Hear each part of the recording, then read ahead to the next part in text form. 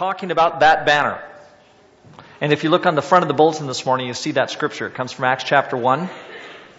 And it talks specifically about being witnesses for the Lord Jesus Christ. And I thought that this morning, since it was 51 weeks ago today, and since we're moving on next week to a different theme, that we would do a bit of a performance review this morning. And I forgot the remote. Thanks, honey. And performance reviews can be a little bit hairy, sometimes a little scary. You never know what they're going to bring. Some people have interesting ideas about those with whom they work. For example, there was a man flying in a hot air balloon, and he realized that he was lost. He reduced height, and he spotted a man down below, and he lowered the balloon further, and he shouts to the guy down below, "Excuse me, can you tell me where I am?" The man below says, "Yes, you're in a hot air balloon, hovering 30 feet above this field." "You must work in information technology," says the balloonist. "I do," replies the man. "How did you know?" "Well," says the balloonist, "everything you told me is technically correct, but it's of no use to anyone." The man below says, "You must be a corporate manager." "I am," replied the balloonist, "but how did you know?" "Well," said the man, "you don't know where you are or where you're going, but you expect me to be able to help. You're in the same position you were in before we met, and now it's my fault." That's the way performance reviews sometimes go. They could go like this. Bob Smith was being reviewed. As it turns out, Bob was hovering over the person who wrote this. And so the person says, "Bob Smith, my assistant programmer, can always be found hard at work in his cubicle. Bob works independently without wasting company time talking to colleagues. Bob never thinks twice about assisting fellow employees, and he always finishes given assignments on time. Often Bob takes extended measures to complete his work, sometimes skipping coffee breaks. Bob is a dedicated individual who has absolutely no vanity in spite of his high accomplishments and profound knowledge in his field. I firmly believe that Bob can be classed as a high-caliber employee, the type which cannot be dispensed with. Consequently, I duly recommend that Bob be promoted to executive management, and a proposal will be executed as soon as possible." But as I said, Bob was looking over the reviewer's shoulder as he was reviewing him. And so there was an email that went out immediately after this one. And the other email says, can you read that on the screen? Yeah. And what he said was to them in the email, "Please just read the odd lines in my report," because Bob was looking over my shoulder as I was writing this. And so this says, "Bob Smith, my assistant programmer, can always be found wasting company time talking to colleagues. Bob never finishes given assignments on time. Often Bob takes extended breaks. Bob is a dedicated individual who has absolutely no knowledge in his field. I firmly believe that Bob can be dispensed with. Consequently, I duly recommend that Bob be executed as soon as possible." So you never know what these performance reviews might bring. But this morning, we're going to do a performance review. Let me read this line out of Matthew chapter 16 first, or these passages. "When Jesus came to the region of Caesarea Philippi, he asked his disciples, 'Who do people say the Son of Man is?' They replied, 'Some say John the Baptist, others Elijah, and still others Jeremiah or one of the prophets.' 'But what about you?' he asked. 'Who do you say I am?' Simon Peter answered, 'You are the Christ, the Son of the living God.' Jesus replied, 'Blessed are you, Simon, son of Jonah, for this was not revealed to you by man, but by my Father in heaven. And I tell you that you're Peter, and on this rock I will build my church, and the gates of Hades will not overcome it.'" Well, the gates of Hades should not overcome the church for sure. Because God stands behind the church, His Spirit stands behind the church, and the church should be triumphant. The question is, how is the church doing? Are there times when it appears as though Satan is indeed triumphing over the church? Are there times when we triumph in the name of Jesus in the church? And of course, what we want more than anything is to be triumphant in Christ, for the church to flourish and to progress, and for God to bless us. And so that's what we want in the next year. Next week we'll be announcing the new theme, which I won't give away today. But as we move into a new theme and a new year, we want so much for God to bless us. For Satan not to prevail against the church. We talked very recently about Satan's power and the way that he works in our world. And we don't want him to have the influence over our church that he could indeed have if God's Spirit isn't living within us and allowing us to triumph in him. So what I've done this morning is just gone through, and I'm going to do this like a performance review. I'm going to talk about strengths. I'm talking about things where we get kind of a passing grade, and then I'm going to talk about the things which we usually say in performance reviews are growth areas, right? Is the way we call them. So we're going to talk some about growth areas as well. Some strengths. First of all, our priorities should be directed toward a great mission and vision, and I would say that indeed they are. When I think about the mission that we have on the wall here, to reach the world for the Lord Jesus Christ one person at a time, I get excited about that. I get excited about the fact that this is a great mission for the church to be involved in. We're talking really nothing more than about Matthew 28:18 and following.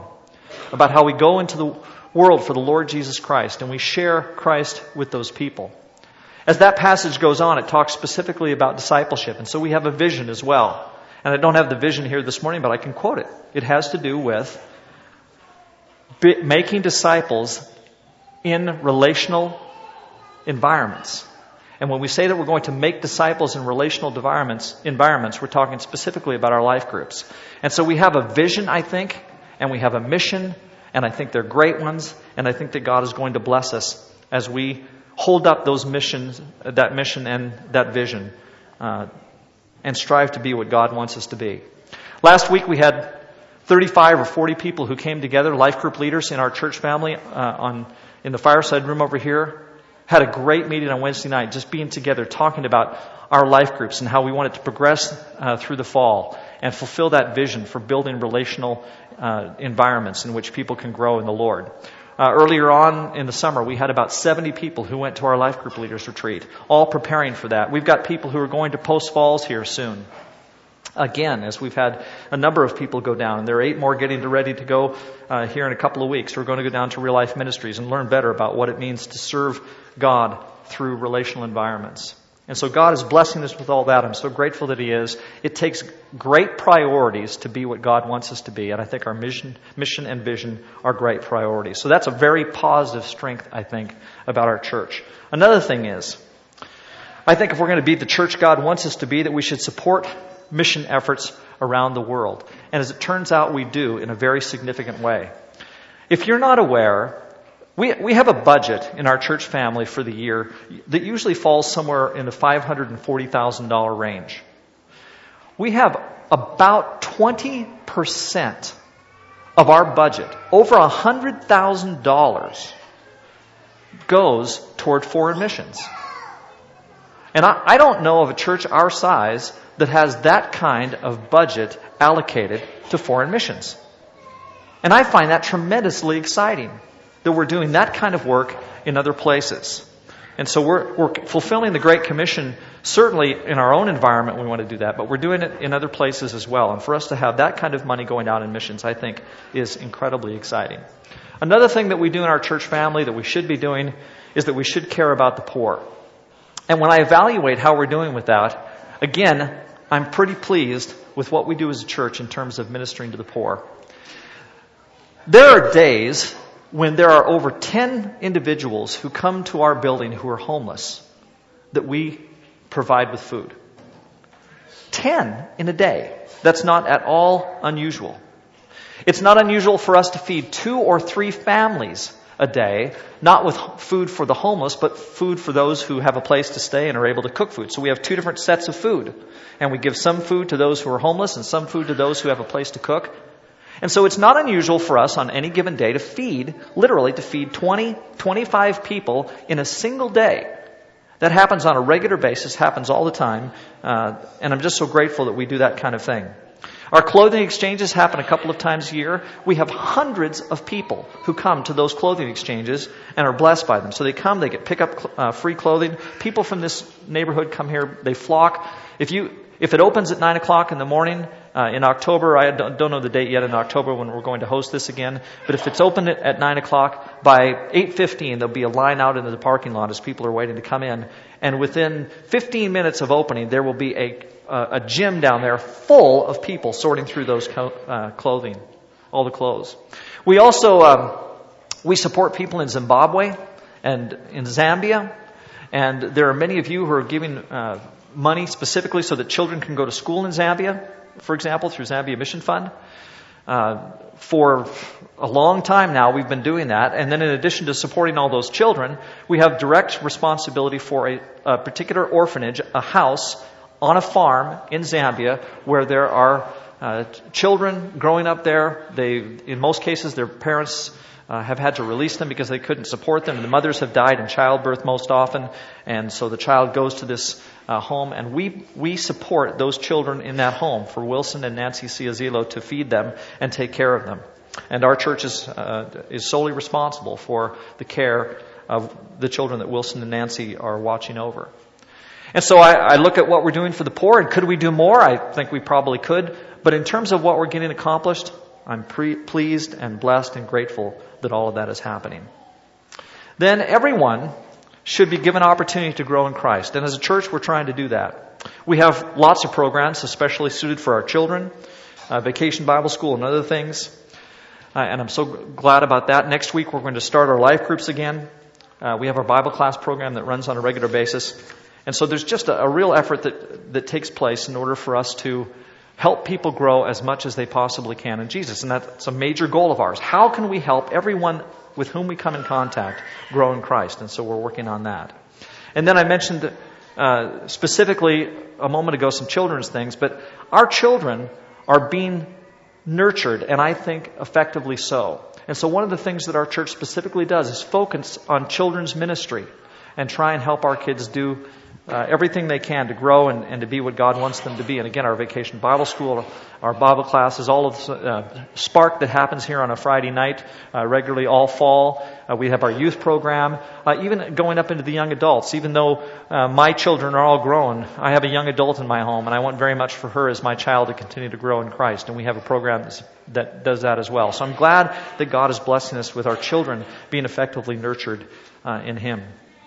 And then our membership should reflect our multicultural community. And when I look around us this morning, I see a lot of that. And so we have Africans here this morning, and we have Filipinos here this morning, and we have some people from Latin America here this morning who speak Spanish and who are teaching me Spanish.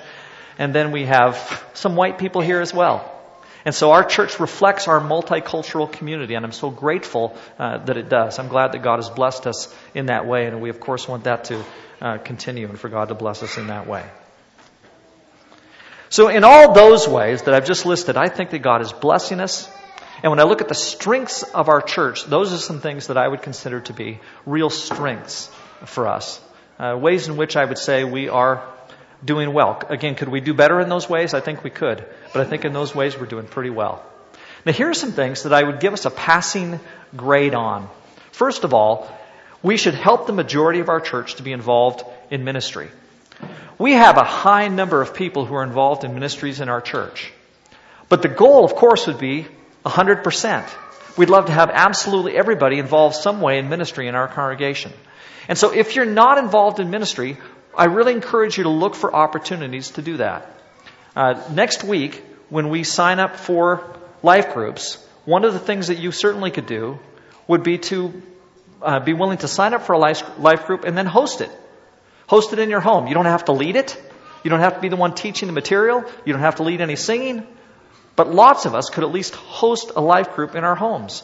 And that becomes a ministry just that quickly for you to be involved in. So we're doing well in terms of getting people involved in ministry. I think we could do even better.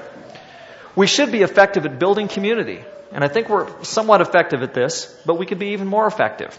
We have Hope was telling me this week, about 130 people, adults I should say, who are going to be involved in life groups this year from what we can predict. We're hoping, though, that we kind of blow the top off of that.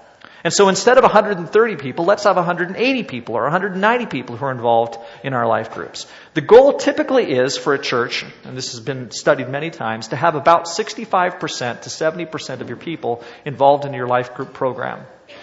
And based on 200 adults in our congregation, then we're just about there. But it would be great to have much higher than just 65%. The goal is not just to reach a percentage. The goal is to have as many people growing in the Lord through our life groups as possibly can. So I want to encourage you to be involved in life groups. I think that's something that we do okay on, but we could do even better. And so next week will be your opportunity, and I hope that you seize that opportunity. Here are some areas that I think perhaps could use some improvement when it comes to talking about being a church. And whenever you talk about something like needs improvement, it always sounds so negative, like, we're doing badly in this area. And the point is not that we're doing badly. The point is that we could do better.